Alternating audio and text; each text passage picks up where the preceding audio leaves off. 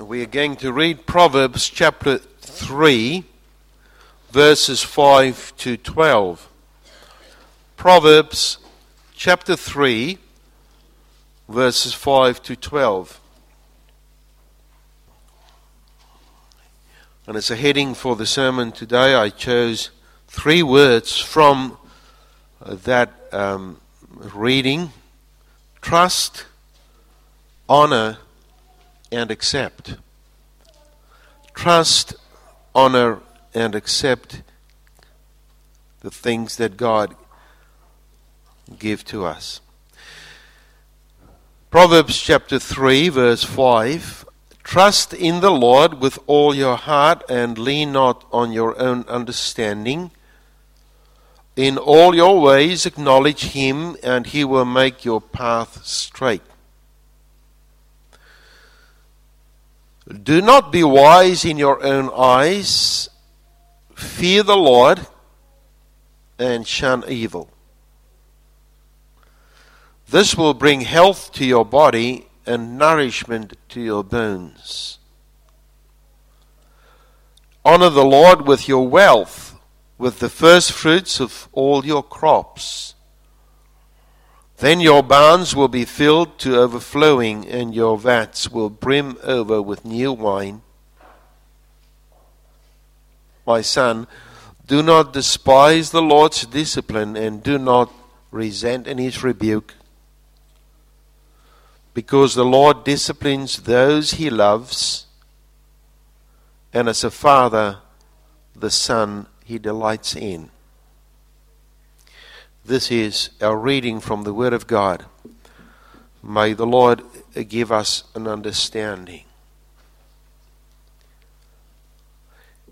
If you look at that paragraph again, Proverbs chapter 3, verse 5 to 12, there are the 3 words that I found as commands: trust in the Lord, honor the Lord, do not despise the Lord's discipline. Today is Harvest Thanksgiving, and as a rural community with an economy depending so much on agricultural stability, we understand the need for a good harvest. The Bible, and more so than the Old Testament, was written within an agricultural setting. The whole sacrificial system depended so much on agriculture. There were the tithes and the first fruits and the cattle and the sheep, the goats, the doves, the turtles. All were things operated predominantly in and around the altar of the Lord. And the underlying principle, of course, is the fact that God states very clearly in the Bible that the land and everything in it belongs to Him. The land or the heritage of the people could therefore not be mortgaged into perpetuity. And in the year of Jubilee, which is the 49th, the 50th year, all land that belonged or were mortgaged in a way, or there were debts on it, had to be returned to the people who actually owned the place in the first instance. Why? Because the land and everything belonged to God. The people were then, like us now, dependent on the Lord to give them blessings in the form of rain and good seasons to secure good harvests. When they rebelled and sinned against God, He would then take away His blessings and send droughts and pestilence and mildew and rain out of season. He would bless their crops, and the nations around them would buy their produce of them, which meant good income for them. In all, this is the same today. Not much has changed. The only problem is that we look at it in a different way. In stubbornness and sinfulness, we consider the land as our own. Droughts are not seen as coming from God. we ascribe that quite easily to the cycles of nature. Not that I think there are no cycles in nature, because God created even the cycles, the seasons. But there are times where drought comes as a result of God's withdrawing His blessings. When we are blessed with a good crop, we look at that as not God's hand upon us. We usually just say it's good farming practices. Not always does a portion of the income from the harvest given to the Lord in the form of tithes anymore. There are many people who argue that tithing is something of the Old Testament, and we don't need to do that anymore. Well, certainly we see here on the table, as we have looked at that, and thank you for the ladies who have prepared that. That is a symbolic of what we confess is the greater blessing of the Lord on the land. We give for the work of the Lord, not in the form of produce all the time anymore, but in the form of cash, purely because we live in a completely different culture. We don't have a temple service, and there are no Levites and priests, and there are no temple taxes anymore. Moreover, only a small portion of our church is really on the land today. Others earn a living through other means. But the principle remains the same. What we have belongs to God, and we should honor Him in what we have. There should be a proportionate contribution to the work of the Lord, with what I think the Bible says a tenth to be the least of what we honor God with. The reason is the same as coming through the Bible all the time. God has ordained for some people to be in His service full-time as pastors or ministers or missionaries or college teachers or Bible translators and other spiritual workers. Our contribution financially to the work of Christ is to see the work of the gospel having success through those whom God called for this purpose. But in all, we should not forget the New Testament principle is now broader to include every believer as part of the workforce of the Lord. We all belong to the universal priesthood of believers, and as such, we are co-partners of those who are called for dedicated service. And for this service, money is needed. Someone said to me when I was just new to the ministry some years ago, "You're supposed to work for the love of it." To which someone then said, "Love does not buy groceries." It is true. We need to honor the Lord with, can I say that? Cash. There are people who just say, no, that's an ugly word. That is a very, very worldly term for the church. But it's not true. In looking at how we need to deal with the things God calls us to be stewards of, which is our time and our talents and our income, let's just get a few principles from the Bible as it comes from Proverbs chapter 3, 5 to 12. First of all, then, trust in the Lord. Trust in the Lord. You will do well to take the Bible once again and look at verses 5 to 8. Because there are two positive commands and there are two negative commands and there are two promises in these verses. First of all, we look at the positive commands. If you look at that, you want to read that again with me. The first one is, trust the Lord with all your heart.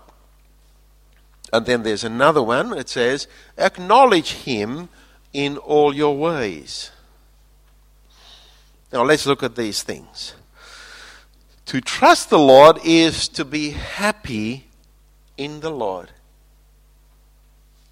I was quite surprised when I really looked up the meaning of this Hebrew word. And it is to be happy in the Lord, because we know that we can put our confidence in Him who watches over us. It describes and expresses that sense of well-being and security which results from having something or someone in whom we can place our confidence.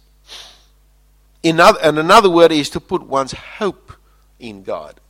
And hope, we know in the Bible, is not just that hollow sense of saying, okay, well, I hope so. In the Bible it means, yes, God will provide. It stresses the knowledge of being safe and secure. If you trust in God, you're happy to know that in His hand you're safe and secure. To trust God then is to know who He is, what He can do, and why He would do that. First of all, who is God? He is the creator God, the Almighty, the faithful, the one who ordained the season, who calls the wind to bring the clouds, who commands the thunder, the lightning, and the rain. What He does is to sustain all He has made according to His revealed purpose for His own glory and for the good of those who love Him. That's the Lord we can trust. Why? Because He is faithful to His promises. And He secures those He holds in His hand because He loves them.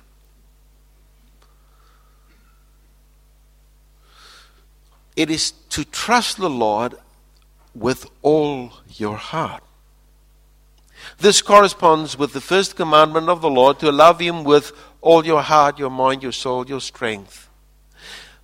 It is a complete trust. It's a complete love which demands a complete surrender and a complete love. Then the second one, to acknowledge Him. It is to live in a relationship with Him. The word is used for know, not only for acknowledge. It's used for to know God. And also expressed, this then of course is expressed in the Old Testament more than once to express the intimate relationship between the husband and wife. When Hosea then says that there is no knowledge of God in the land, he indicates that apart from knowing God through His law and the Bible, there is no walk, no communion, and no communication with God. That's that no. Once again, it is an all-demanding and an all-encompassing obedience in all your ways. And that's equivalent then with all your heart. To know the Lord is to love the Lord, to walk with Him, to have communion with Him, to communicate with Him, to take His hand as He takes your hand. Trust and know God. Be happy to leave things in His hands, knowing that He is your Father who wants to put your hand in His hand and walk with you like His child. Look once again at Hosea there. If you go to some of the chapters there, chapter 11 for instance, he said, "You're my child. I picked you up and I carried you on my shoulders. When you gave your first step, I was there to hold your hand." And now the Bible here this morning says, trust God and know Him. But do that with all your heart. Do that in all your ways. Then the negative commands in these verses says, do not lean on your own understanding. Do not be wise in your own eyes. Own understanding in Proverbs is to disregard the law of God, to follow one's own mind in rebellion to God. The same can be said of being wise in our own eyes. As a matter of fact, to be wise in our own eyes or to follow your own understanding is against all the 10 commandments of the Lord. It is a way of life that shuns God's law in favor of what we see is good and correct. We become ourselves the standard of our life. And we determine the boundaries of what is good and what is bad. He who walks in such a way before the Lord cannot speak of a relationship with God in trusting Him and acknowledging Him. Such a life has no purpose, it has no goal, it has no meaning other than to gratify one's own desires, and the Bible calls that idolatry. And such life ends in disaster. So how do we walk before the Lord? Maybe I should take it back to what that first question and answer of the larger catechism is, and many of us know that. To enjoy God and love Him forever. To enjoy Him, to trust Him, to walk with Him, and not follow our own heart. What are the promises in these verses? First of all, God will make straight the paths of him who trusts Him. The second, God will give health and happiness. Now, there's nothing of the so-called prosperity theology in these promises. It is neither a sort of, if I will do this, God will do that theology. You know, some people say, well, that's what I'll do, is I'll do this and I'll have God more or less in a corner, so that He need to do this for me. No, that's not what it means. It rather expresses nothing more than a father-child relationship. Like a father, God cares for His children. He loves them and He gives them what any earthly father would give his child that he loves. Shelter, food, care, love, and the things he needs to be happy. That's what those verses say.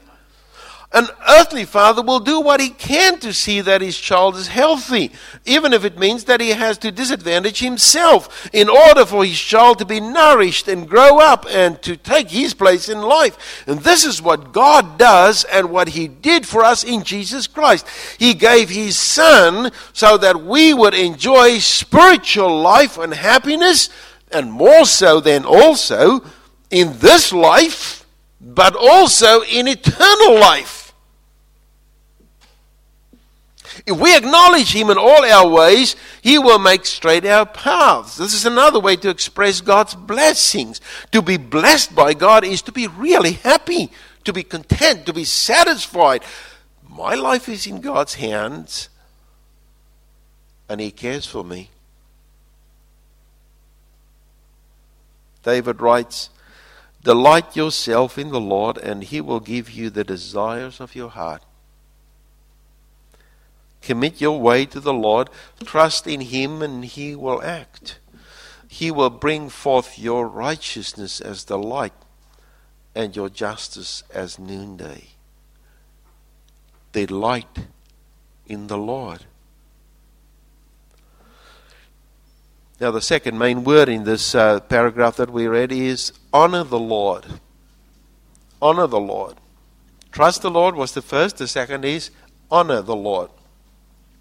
Well, if one trusts in the Lord, delighting in His grace to make you happy, if one does not lean on one's own understanding, but delight in doing the will of God, if one is led by God who straightens your path and gives you what you need to live, what does one then do with the things that God blesses you with? Honor Him with it. Our time, our talents, and our money are not our own. These are the things God gives to those whom He loves. He demands from them to use these things for His glory, for the growth of His kingdom, and for the service of the family, of the household of God in the first instance, and then also for those who are still living outside of the grace of God. This then is the honor of verse 9. When we honor God, we want to make Him great. Now that word honor there is an interesting word. It's of course the word that we find in the Ten Commandments. Honor your father and your mother. And that word honor there is also used for something that is of weight. That is something that really carries some weight. I'd be one of those, you know. Not that you have to honor me for that, but I mean, it's weight. And that is to say that, yes, when we apply that in a symbolic sense, then we say we want to make God look great.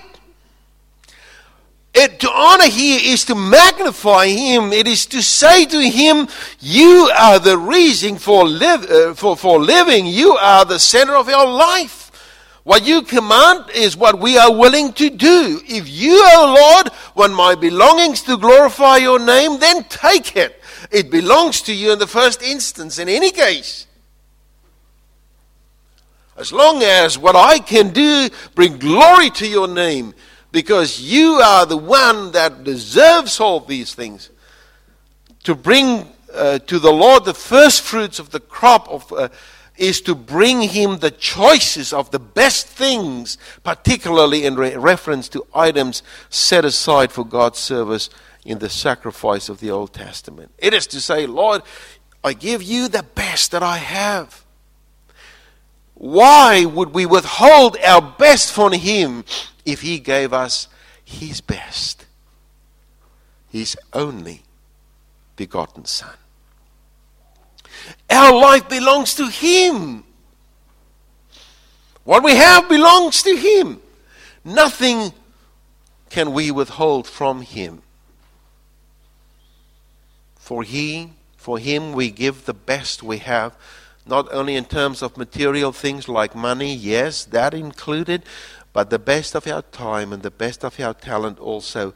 God did not demand more than 1/10 of the crop, but in doing so, He also wanted them to know that what He allowed them to keep also belonged to them, to Him. And here the Apostle Paul and what he wrote and what we read this morning comes in. Each one must give as he has decided in his heart, not reluctantly or under compulsion, for God loves a cheerful giver.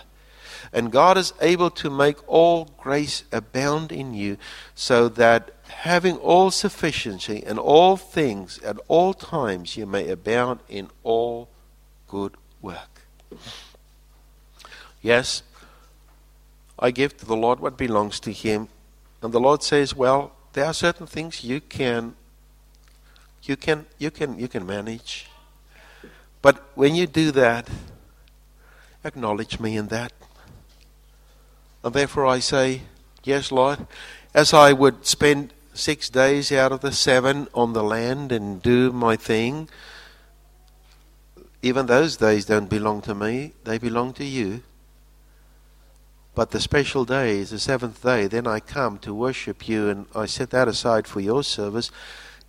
And the 10th that I have, I set aside for your service, knowing full well that the other part that I keep, that belongs to you too. So what is the promise? Give to the Lord, and He will also always give to you back what you gave to Him. Your barns will be overflowing, the Bible says. This is what I call heavenly arithmetic. Heavenly arithmetic works a bit differently from what we think, isn't it? I go to my barn, I take a few things out of that, I go and I take it to the temple, I give it to the Lord, and I come back. What do I expect? I expect there to be less, because I've taken out of that. The Lord says, you take that, you give it to the Lord, and you trust Him, and you enjoy Him, and you love Him, and you follow me in all your ways. You go back, what do you get? It's overflowing. So what do you do what's overflowing now? You take out that again and you give it away. And you go back, what do you get there? It's still overflowing. So what do? You give that away too. And it's a wonderful way in which we trust God to give to Him. To know that He never demands before He gives, but when He gives, He also demands. It is really to trust God, even when the arithmetic is not really working out. You see? Sometimes, and that's the message of the Bible in one of the smaller prophets, where the Lord says, they said, we can't give because we don't have. And the Lord sent his prophet to his people and he said, you've got it wrong. You don't have because you don't give. And it's time that we wake up to this thing. The more we give away and trust in God, the more he will provide for us. And the more it becomes a relationship that becomes so adventurous in a way. To say, well, the Lord demands that for me and I give it to him because I love him so much. I don't know how I'm going to make it through the end of the month, but I trust him that he will give it to me. You know what? And more than once you'll get that. You'll get that. Just the last word then. And I've put that in the positive. It says there in the negative there, my son, do not despise the Lord's discipline. And I've put that in the positive just to say, accept the discipline of the Lord. Yes, sometimes there are droughts. There are floods. There are the hopeless prices of our grain. There are the grasshoppers and the pests. And what then? We cannot always draw a line between God's discipline and our sinfulness. It was definitely not the case in the life of Job and Paul. These two people knew what hardships really meant, and yet God loved them. And they loved God. And sometimes God indeed visits our sins by withholding his blessings from us. And therefore we always need to walk with God and trust him and love him and enjoy him and obey him. But there are times when his discipline takes us to another level of obedience and trust. This is so because God disciplines those whom he loves.